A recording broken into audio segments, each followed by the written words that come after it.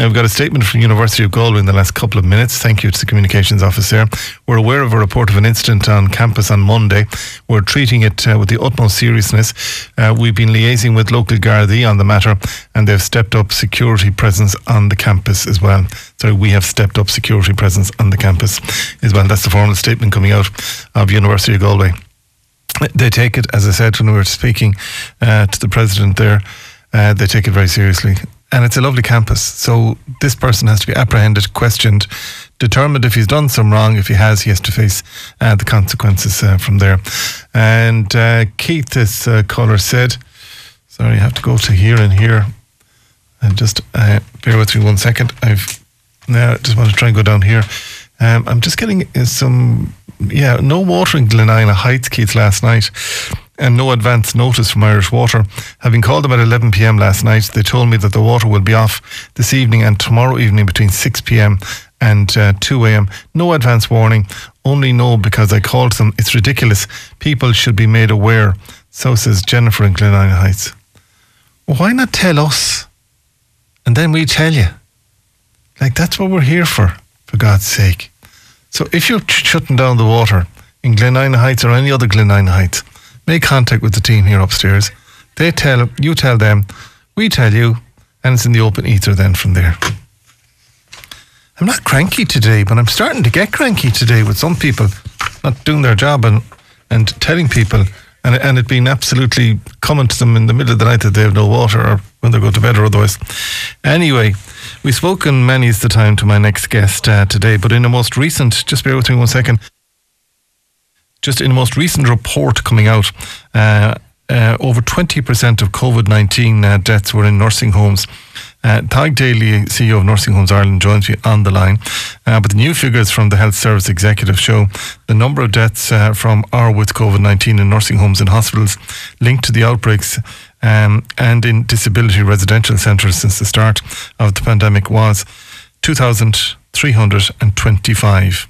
So of the 8,545 COVID-19 deaths in Ireland, 2,323 or over 27% were in nursing homes. Tadhg joins me on the line today. Tadhg, it's a huge headline figure which puts an awful lot of pressure on the nursing homes and the staff within them. Yeah, I mean, clearly this isn't a surprise to anybody. I suppose we've known from the outset that, residents in nursing homes are presenting with very complex care needs, with multiple, conditions, and they were, very vulnerable at the outset of the pandemic and remain so. So, the figures are no surprise. They're probably a little bit lower than we've seen in other parts of the world. In some parts of the world, the mortality rate from COVID in care homes is of the order of 70 to 80%. Now, I think it's important to say as well, Keith, that you and I have spoken many occasions, each and every death, obviously, whether COVID or otherwise, is a tragedy for the families and for the other residents and indeed the staff in a nursing home. But I suppose, I would be a little bit concerned with the portrayal that, that somehow, as you said, that it's kind of pointing the finger, I suppose, if you like, at the nursing home sector. I mean, the staff right across the nursing home sector and indeed the health service broadly worked so hard throughout COVID to save each and every life. But clearly, we were dealing with a global pandemic. We saw how effective the vaccine was and vaccination changed the whole landscape pretty quickly, thankfully. It did, but in the Februarys, the March and the Aprils, when I would speak to you on air here during 2020, when this all kicked off from there. Now, with all due respect to Breda Crane Roach and the team here locally, they threw the kitchen sink at nursing homes and did what they could. But at a national level, the guidelines which were handed down, and I know that Professor Martin Cormacan has spoken about this over the weekend, they were national guidelines that were handed down that nursing homes and family members and relatives had to adhere to. That was it. Oh, absolutely. We all know now that, in the early part of the pandemic, there was a lot of fear across all society. I can tell you I was fearful on many an occasion and quite worried about what was happening and the fear of the unknown. But you're dead right. I mean, everybody, to the best of their ability, adhere to the guidelines. And indeed, the guidelines were changing very rapidly. In some cases, the health protection or the health service or the health protection surveillance centre, for example, and public health guidelines were changing in some cases every week, and in some cases on a more regular basis. So, I think clearly the pandemic has left a lasting mark on all of us in society. And what we've got to do now is ensure, that we be prepared for any future pandemics. I mean, I don't want to be a prophet of doom. I'm normally a glass half full person. But I suppose when I hear other public health experts talking about that this won't be the last pandemic in our lifetime, it does cause me some worry and some concern. So I suppose that's the challenge for us now as a society. And I know there's talk of inquiries and reviews and look backs, but I think it is important for us to definitely look back and say, okay, if we were presented with a similar set of circumstances in the morning, what would we do? What would we do differently? But you see, with all due respect, I don't know what you can do differently or your members can do differently, but it's the people that were issuing the diktats out of NPHET in Dublin. They have to look at what they would do differently and what they would advise you and your members to do, rather than ye making decisions. No, absolutely. I mean, we know, and I don't want to rehash the history, but we know that in the early stages of COVID, when we ourselves moved in terms of visitor restrictions, for example, we were told it was too early. Subsequently, there was visiting was ceased completely across all healthcare settings. But you're right. I mean, what the staff in nursing homes and indeed right across the health service do every day when they get up in the morning is try to do the best job they can for the people that they're entrusted in their care. And there has to be policies, procedures and protocols in all walks of life. But you're right, what happened on that occasion was the guidelines were quite specific. And there was also a sense of preparation for the acute hospital system, and I think you and I have spoken before, and I don't want to get into a huge debate about it, but I think there was an element of ageism around nursing home residents, and that somehow that other people, younger people in society or others maybe in the acute hospital system, where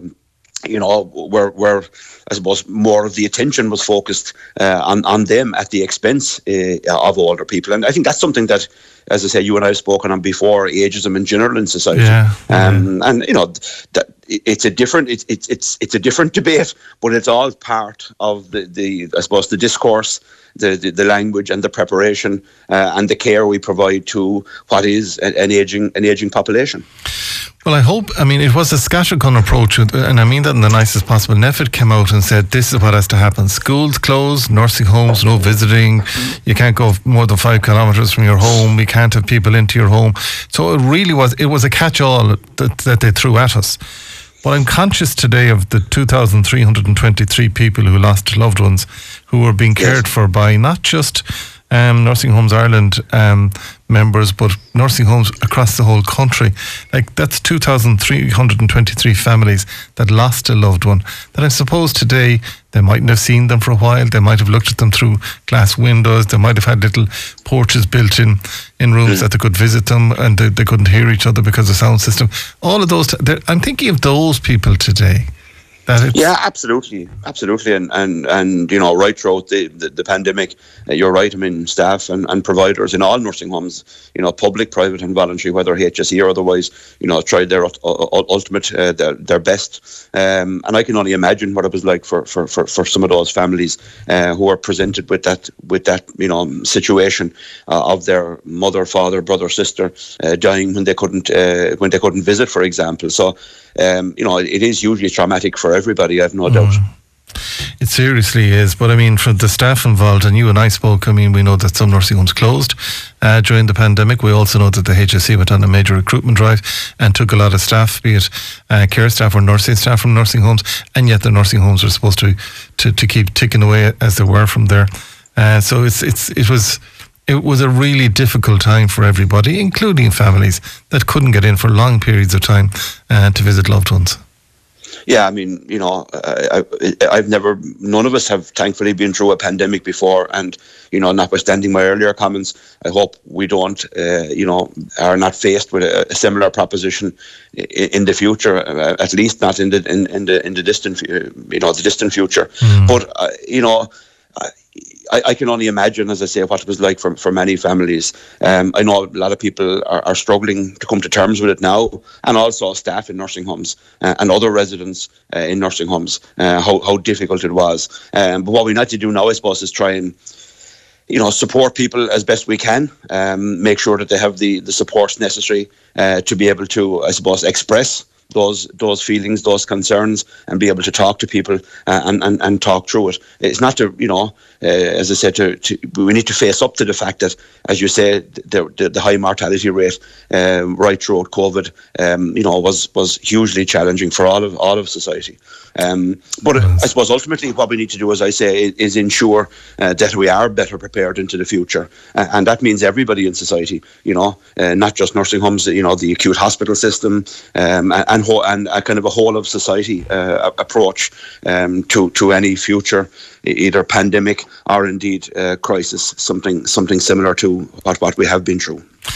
During the pandemic, I let you go on this one because somebody else looking for you, but I remember talking with you one morning, and that morning on the paper there was a care home, nursing home in Italy, where the staff abandoned the patients and the residents were found dead inside in the nursing home. I mean, that's how bad it was across the world.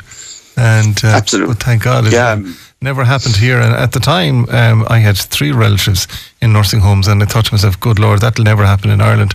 But that's the extent and the effect that it had right across the world as well. Thanks for joining us. I remember, actually, on that point, I remember speaking with a journalist in the print media about that. I think I made the point, and I'd have to dig out the article, but I made the point that I'd be confident that what happened in Italy and indeed some other European countries wouldn't happen here. And I think it is a testament, as you quite rightly say, to the staff in the sector who, put their own lives on the line as well in terms of going into a situation that they were unsure of what the outcome was. So I think we can be proud of that, but also conscious, as you say, of the mortality rate and the families who are hurting on an ongoing basis.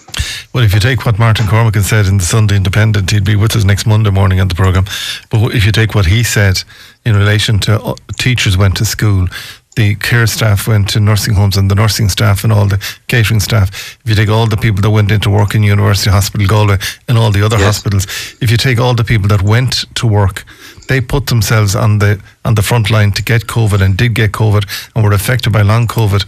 And all these instructions were being fed out from NPHET without taking an awful lot more into account. But look, we'll argue about that another day. Well, you and I won't argue. And Ty, can I just say to you, I don't want to see another pandemic in my lifetime. Not that you have any control over it, but I don't want... You and me together. I don't want another pandemic. I've had enough of them. So I really have. Had enough of them. Ty Daly, their Chief Executive of Nursing Homes Ireland. I had a lovely incident yesterday. Well, 2 lovely incidents yesterday, because on Friday week we're coming to you live from Moycullen. So John was going out to check out Wildlands, where we're coming from, that beautiful facility on the right hand side.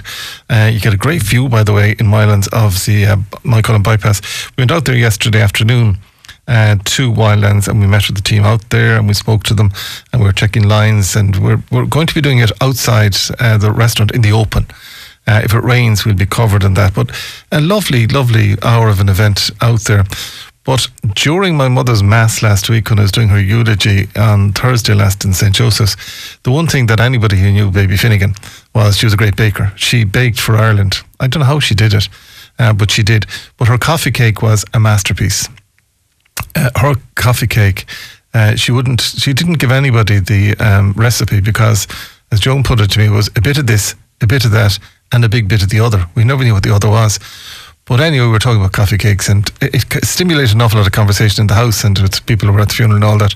But lo and behold, when I got home yesterday evening, Sean Walsh of Dunn's in Knocknacarra had found a Stafford's coffee cake, a beautiful Stafford's coffee cake, and he had left it on the front doorstep and said, this isn't like babies, but it'll have to do right now. Just a lovely, thoughtful thing to do. So now I'm hunting for a nice coffee cake recipe. Joan has a lovely one at home, but I'm looking for one that has Ireland coffee. What replaced Ireland coffee? Apparently you can't get Ireland coffee anymore, which was the kind of one of the elements of it. So if you have a nice coffee cake recipe, you can just send it to Galway Bay FM, send your road in Galway, and we'll take it from there. And then after being in Wildlands, I walked the prom again. And I haven't walked the proms in a long number of years. I have time to do it now. But the nicest evening, I have to say, walking the prom. And what I love is you can walk the prom without talking to anybody. Well, except myself, of course. Galway Talks, in association with Tesco. Click and Collect allows you to collect your order whenever suits you. Comments line open today if you want to get through to us. We'd like to hear from you. WhatsApp us with thanks to Rationale Windows 086 38 33 55 3. That's 086 38 33 55 3. Paul Carl is a consultant. I'm going to get this wrong. Also, gastric, I think I've got that wrong there, and a general surgeon. But Galway University Hospital has become the very first hospital in Ireland to introduce an incisionless, minimally invasive surgery to help correct blockages of the esophagus. And Mr. Carl joins me on the line today. Paul, good morning to you. Good morning, and thanks very much for asking me to be on. Sorry, I made a dog's dinner of the full. How do I pronounce that correctly? Do you mind me asking? So, esophagogastric or upper GI surgeon. I'm going with the upper GI, if you don't mind. Yeah. So that's just mainly dealing with the esophagus and the stomach. It's a very specialised area that you're in, but a very necessary area as well. Yeah, it's it can be quite a challenging, speciality, quite a difficult part of the body to deal with. And talk to me about the very first incisionless surgery then in Ireland. Yeah. This is historic for you.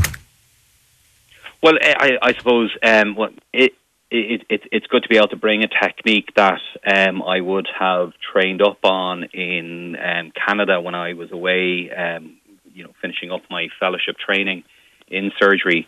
But essentially what this is it's for a disorder called achalasia, which is where the muscles of the lower part of the esophagus become quite rigid and are in spasm all the time, such that people can't really eat.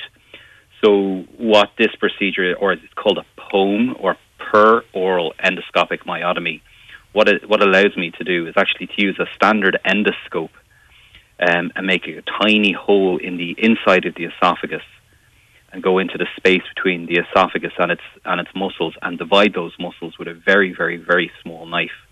Now, traditionally, this would have been done either by keyhole surgery, where you'd make 4 or 5 incisions in the tummy, and you would split the muscles from the outside of the stomach. So essentially, it's doing that, but doing it with doing it with an endoscope. And the endoscope would be used for colon and all that, endoscopic work. So yes, the exact same camera that we would use for people who are having, say, upper GI endoscopy for investigations of people with heartburn or reflux, or people who are actually having trouble swallowing. And is it a common condition that people go into spasm like that and can't eat? That must be very distressing for them.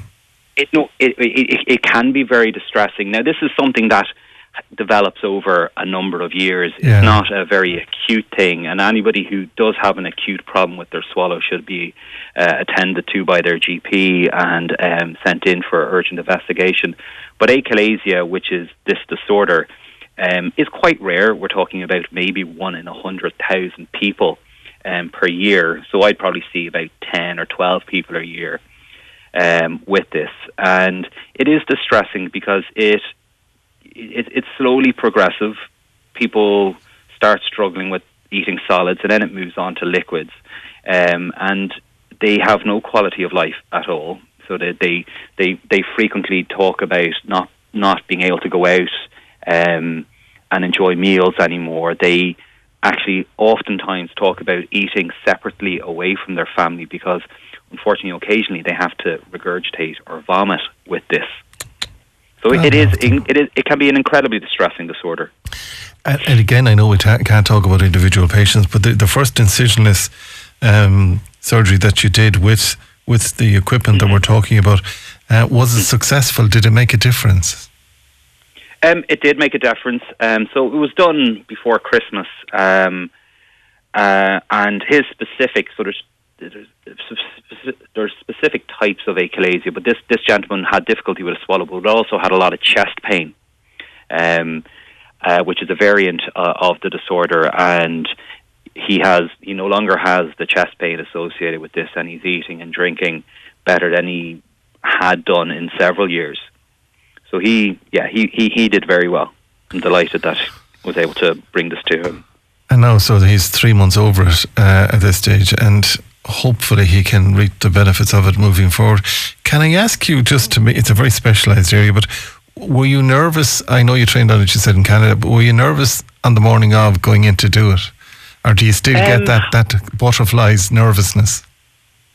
Oh, well, look, I mean, to be honest with you, I mean, every time I do a procedure, you know, you do, it's not nerves per se, you want to make sure that everything is right. You prepare for something like this, you'd be practicing in your head, you'd be reviewing your notes and the videos that I would have taken during my training. And it's really about getting everybody on board in terms of the team, the anaesthetic team and the nursing staff, having everything together so that you're prepared. Now, I use these techniques for very early cancers as well of the esophagus and the stomach. So, I mean, while this was the first POEM procedure, I would have done a number of other similar procedures before this for very early stage or pre-malignant diseases in the stomach and the esophagus. So, I mean, the team were used to the equipment, but this was, you know, the first time we were doing this. So I was excited about doing it, to be honest with you. I love doing these procedures. I love doing, you know, challenging and technical operations. And did you always like a challenge in life? Because there are other disciplines perhaps that would have been easier to go the route of, but you've decided to go this route. Yeah, my wife gets out to me about this most of the time, you know. And you don't listen to her. Given out. Well, we don't listen to each other. No, look. I mean, you know, this is. Yeah, I mean, you really make a difference with this speciality. You know, be it with people who have cancer of the esophagus, you know, people who have difficulty eating, people who, you know, have significant impact in their quality of life because they can't eat. So it's you know, you reap the rewards of it, seeing somebody, you know, whose life may have changed, and that's why we do this. But it is challenging, you know. Some of these operations that I would do would take several hours, sometimes 8-9 hours to do. Wow. So it's you know, it is you know, mentally and physically demanding at times. Well done, congratulations on what you've achieved, and again, it just shows how technology, and we are the capital when it comes to medtech, so we are here in Galway with all that we have, but it just shows how technology gives you that added tool to make life better for the patient, rather than, you know, the keyhole surgery and otherwise, and the recovery then is much quicker from there. Well, absolutely. Like with the advances in technology, and we see it in our homes with our TVs and whatnot. I mean, we're just, you know, MedTech is applying this now to our devices, and it is making interventions safer. You know, be it cardiological interventions, surgical interventions. We now have access to robots, which are going to change things again.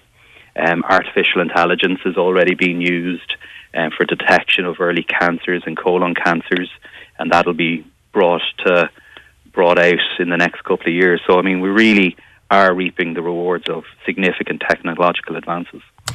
And Galway is the forefront of that.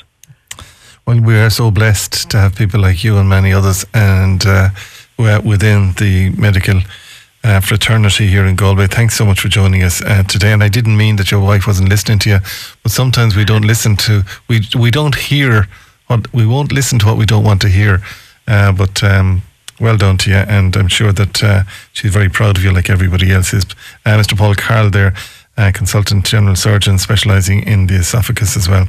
Our thanks to him for joining us today on the programme. Upper GI is what what I'm going to call it from here on in. Now, though, let me go to Students' Union Vice President for Irish Languages, Barrow Sukru, who joins you on the line because the University of Galway Students' Union today have launched their Seachtain na Gaeilge event, which runs from Monday the 14th to Friday the 18th of November. And the week will encourage students and staff across the university campus to use whatever level of Irish that they have at fun, free, inclusive events. To start with, there's going to be a pop-up Gaeltacht on Monday morning at Blackrock Diving Tower. And here the Students' Union is collaborating with the Cold Vember charity swimmers to bring the Gaeltacht to the sea as well. It's going to be complete with trad music to warm students up post-dip. And they'll also be visiting the Liam McCarthy and Sam Maguire Cups to the Students' Union offices for all the GA fans on campus on the Monday as well. But Barry joins you on the line today. Barry, good morning to you. Good morning. How are you getting on? I'm delighted to talk to you. Well done. You put a huge amount of work into this. Yourself and Sai Gajula, indeed, who we spoke to earlier on about another incident. But you've put a huge amount of work into this. I love the way you're bringing the Gaeltacht to the college and to the diving board. Yeah, that's exactly it. Now, I will say just what you were announcing there was actually from our last semester, Seachtain Gaelach, but we're actually celebrating Seachtain na Gaeilge this semester from the 1st to the 17th of March. So we are still doing our Blackrock swimming, and we're doing a lot more as well. But I suppose we try and do as much as we can throughout the year, because we're very lucky in the University of Galway Students' Union to have the first ever Irish language officer full time, and I'm the first one to do that as well. And now we have 2 people running for my role. So it's great that we get to celebrate so much Irish between first semester and second semester, but this one we decided to go big, so we're celebrating from the 1st to the 17th of March, starting today all the way to St. Patrick's Day. So it's not really Seachtain na Gaeilge, I suppose it's more 2.5 weeks na Gaeilge that we're celebrating here in the university. Yeah, we used to call it Caiceach na Gaeilge here, so we did in years gone by, but we'll have to go back to Caiceach na Gaeilge plus half again, so we will on this one. Plus half, exactly. Caiceach Glen na Gaeilge.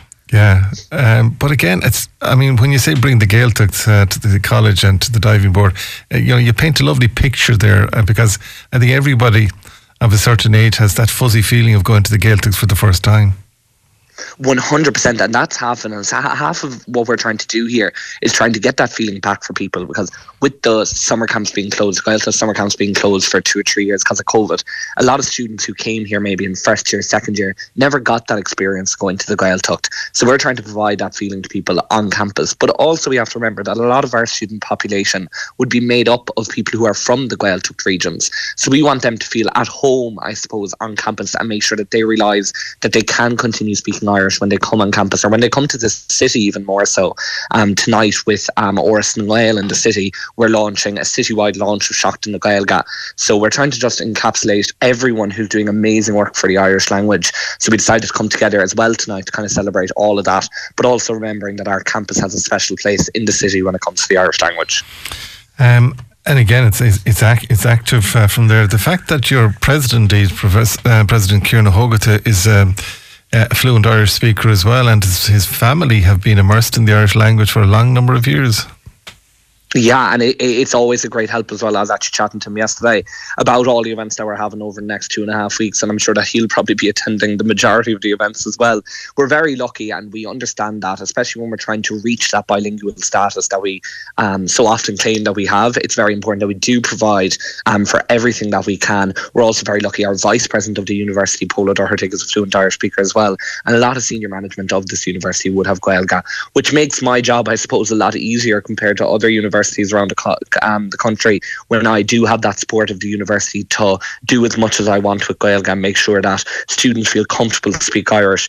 We're also making sure this Seachtain na Gaeilge, to make sure that we show the talent that we have in the university. So we're having a culture night to celebrate, I suppose, the amazing culture on campus, the Irish language culture, but also the Irish traditional culture. But again, supported by the university staff, university management, and also the Students' Union here. I know you were talking to Sai this morning, but I have 2 other full-time officers with Sai who are working full-time inside here with me in the office. Now they're not Lia Fás Gaeilge, but the support that they give is absolutely amazing, and everyone is just want to see Gaeilge do better and better. And where are you from, Barry, can I ask you? I'm from Tralee, County Kerry. I hope that's okay. Oh, we love Kerry people. We love Mayo people. Anybody. We adopt everyone. So, but the Kerry Irish is very similar to the West of Ireland Irish as well. It would be to a certain extent, but Munster Irish in itself would be completely different to Connacht Irish. And especially for me, I didn't grow up with Irish now. I don't have Irish at home. But I suppose I went to an Irish-speaking school. Didn't have a lot of Irish, but I always wanted Irish to be my first language. And I remember when I came up to college here, I was living with 2 girls from Donegal and then 1 girl who had a Connemara accent. And I'll tell you, for the first week and a half, I'd say I didn't understand a word. But I learned very, very fast that that's the beauty of the Irish language, is even within our own culture, we have loads of different cultures. And that's the beauty of it, especially with how welcoming Irish is. And then what we want it to be is that Irish is for everyone. Irish is for all. So anyone who wants to come in and speak Irish, they can, and they're welcome. And that diversity of language, that diversity of people is so important to the essence of the Irish language and the Irish culture. Can I go back to the 2 girls? Was it a Donegal girl that went to the Gaeltacht in Connemara? No, sorry, it was 2 girls from the Gaeltacht of Donegal, and then the other girl, she was actually from Carlow, but every summer she'd go to Catarua out in Connemara, and she had the strongest, I'd actually say one of the strongest Connemara accents I've heard so far. Get away. So you had Kerry, and the girl from Carlow had Connemara, and the girl from Donegal had Donegal. We were a triple threat, I'll tell you that much. To each other, I take it from there. Absolutely. Yeah. But I suppose that's what it's all about, celebrating, and that's why we want to provide as much as possible. We're also, throughout the 2 weeks, organising regular modern cafes, Circle Choros, different things like this, because we want people, we're organising different ones because we want people who have different levels of Irish, because a lot of times people will say, cúpla focail agam, and we want to make sure that there's a space for them to come and use their cúpla focail and not feel intimidated. But then also we have ones for staff and students to come together and speak Irish together.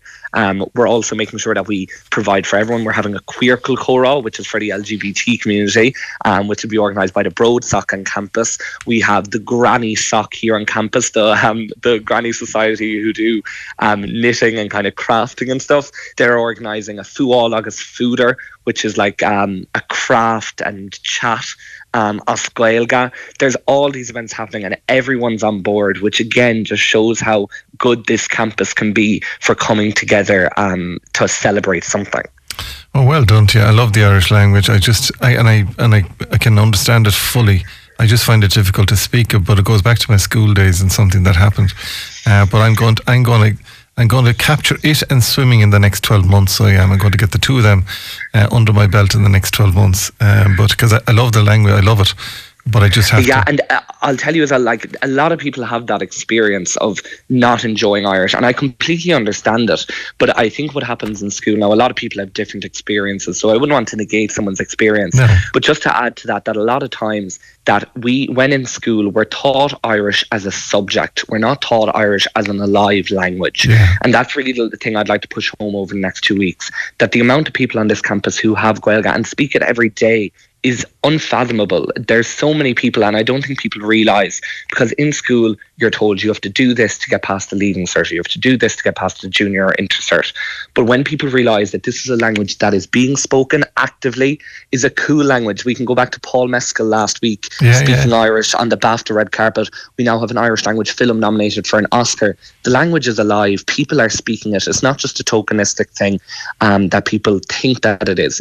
So please, over the next 2.5 weeks, just try to use your cúpla focail. I bet you when you go into a shop and you say Goramahaga to the person working in the shop, they'll probably say Tá fáilte rót. We understand those little things, and slowly but surely she'll come back. So I'd urge everyone to try and use their cúpla focail, and you'll see all the events. Áras na Gael, as I said, are hosting a launch of all the events happening in the city tonight, and we'll be putting together a little lábhlabhar, a little booklet of all the events happening as well throughout the city. So make sure to look at that as well. Listen, thank you, Cohorticus, to you and the crew as well for putting this together, and well done to you. And I love the energy, by the way, Barry, that you bring with you as well. It's young energy and it's fresh energy, and you have it. What did you study, and what are you going to study when you finish? So I've done 3 years of my course so far. So I've done Gael Gagas Ashtrúchán, which is Irish in translation. Just because for me, as I said, I didn't have much Irish, so I wanted to have a good standard of Irish. So I decided to do that. So I'm in a year out this year. I'm working with the Students' Union with Gaelga, and then back next year to final year to do that.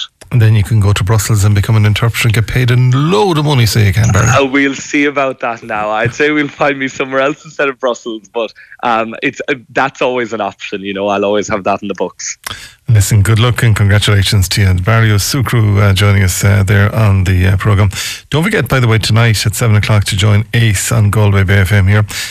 ACE is the arts, culture and entertainment programme with Gary McMahon this evening at 7 p.m. Gary previews Minimal Human Contact, a theatre show exploring gambling addiction, coming to Antibes next week.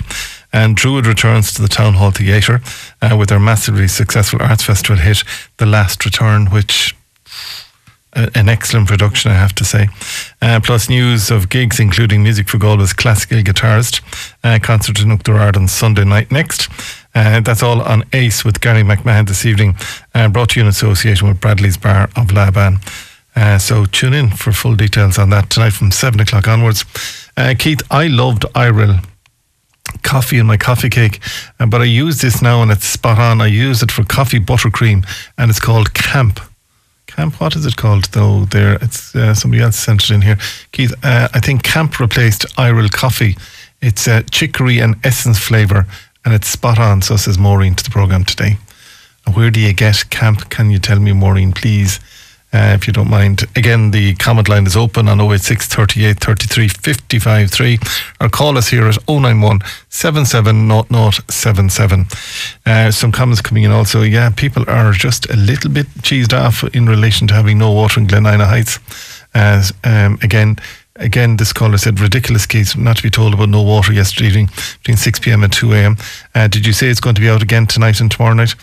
Well, that's what somebody said to me, so we'll put a call into Irish Water and see can we figure that one out from there. Hi, Keith. This caller is, could you ask Pauline what plans Re the Ring Road are with on board Planola? Have there been any changes, and when is an answer due? Well, I'd only say to you there now that how long is a piece of string, to be quite honest, is what it is really. How long is a piece of string, because we don't know. It could be 6 months or it could be a year before it comes out on board Planola. Galway Talks, in association with Tesco. Find our award-winning Irish ranges in store and online at tesco.ie. Hey, very good morning to you. Patricia Hines joins us from Employment Services, and she joins me on the line today. Patricia, good morning. What have you got for us? Very good morning to Keith. Yes, indeed, lots of jobs for your listeners out there this morning, Keith. And the first position we'll start with is for a horticultural worker for a farm in Crowell. Now, applicants will be responsible for seed, germination, planting and overall crop care and maintenance. And this particular job will also involve harvesting and packaging of products in preparation for the market. Moving over to Salthill then this morning, where we have a position for a guest house assistant for a B&B in Salthill. Duties to include reception, cleaning, serving breakfast and general work within a guest house. Now, previous experience is desirable but not essential. And this particular job is for 39 hours a week and it's a live-in position only. Now, we're also looking for an assistant restaurant manager for a fast food franchise in Galway City. 39-hour-week positions are available in Limerick, Galway and Clare. And this particular job will involve business planning and supporting the restaurant manager to manage staff and carry out performance reviews. Now, also this morning, Keith, we have a number of community employment supervisor roles available based in Oranmore, Mari and Duisca. This particular job will involve developing learning plans for participants and ensuring the implementation of financial procedures for the particular schemes. Now, applicants should have a major award at third level, an NFQ level 6 or higher, and preferably in business or in financial administration. Now, we're also looking for a field supervisor for a retail company in the city. And this particular job will involve organising and managing a team of people, also managing a team roster and their leave arrangements, and communicating with retail brand representatives. And previous retail experience is certainly preferred. Now, we also have a job for a mechanic with a motor dealership company based in Craigs in County Galway.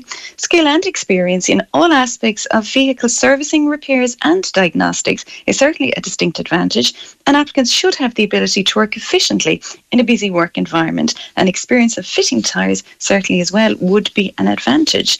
Now moving back to the city, where we have a job for a store detective for a company here based in the city. Now applicants should have the ability to use modern surveillance systems such as CCTV and electronic tags, and also have the ability to make quick decisions. A PSA licence and also a driving licence are required for this particular role. And last up for call out this morning, Keith, we're looking for a quantity surveyor.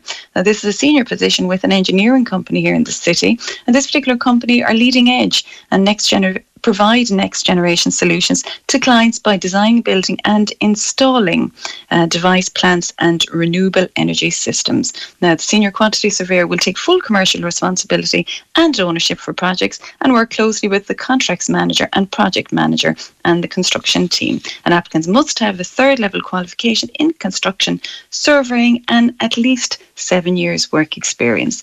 Now, as always, Keith, further information and indeed application for all our jobs this morning can be accessed by logging on to jobsireland.ie. Or if there are any employers out there that are currently looking for support with recruitment, please do give us a call and get in contact with us, and you'll find all details for us, Keith, on jobsireland.ie. Thanks, Patricia, for that. Have a good and a safe week. And jobsireland.ie for further details from there. Patricia Hines there joining us today on the programme. Great show as always, Keith. Have you heard the rumours that when Leo visited Portiuncula Hospital last week, that a lot of the patients were moved to Roscommon Hospital to show the hospital was coping well? If true, it's a disgrace to the hard-working staff. You might ask and chat to the people involved for confirmation. Thank you. That comes from Martin. I would be surprised, to be honest, because the Celta Hospital Group, of which Portiuncula is part of it, Roscommon is part of it, and as we know, the Celta Hospital Group goes as far as Letterkenny and as far as Ballinasloe to Portiuncula. I would be surprised if they would hide something like that from the Taoiseach. I would be. Am I surprised? I don't know anymore, am I? Hi, Keith. On the internet, the reception keeps dropping. Is it me or is it you? I just checked our feed there, so I did during Patricia Hines' piece there, and we're rock solid, so we are. Keith, can you tell me the name of the gadget that you were talking about yesterday for atrial fibrillation? Many thanks. And that comes from Maureen. Maureen, it's called a Cardia something or other. Just put in CARDIA, just put in Cardia Gadget or something like that, and it comes from Kerry from there. And Keith, I disagree with the person who said that you continue to promote liberal left loony stuff. Keep doing what you're doing and don't mind the cranky people from there. We don't call them cranky at all from there, not even slightly. Keith, did you see the roadworks when you were going to Wildlands yesterday? I did. I saw them, and the traffic seemed to work now. What time did we go there? It was about 10 to 3, I think, when we got there. It was bang on 3 o'clock when I got there, because John said to me you're on time. But yeah, I did. It looks fantastic. Certainly from Wildlands, we were looking down at it. From Wildlands, and they've done tremendous work on it. So we'll be in Wildlands on Friday week. We'll be doing the programme from there. So if you want to pop down and have a gander or have a bit of fun with us, we've a full schedule done. And if you haven't been contacted at this stage about the programme, you're not on the programme. I don't want people just showing up thinking that they can. We have a structure with these programs, and structure is working at this stage. Thank God at this stage. I'm going to take a short. Have I time for music? I'm going to do a small bit of it. I think I have a small bit of time for this one, so I have. This is Peter Frampton, and I heard it last night as I was driving. It's called Baby I Love Your Way. Morning to you, it's Wednesday.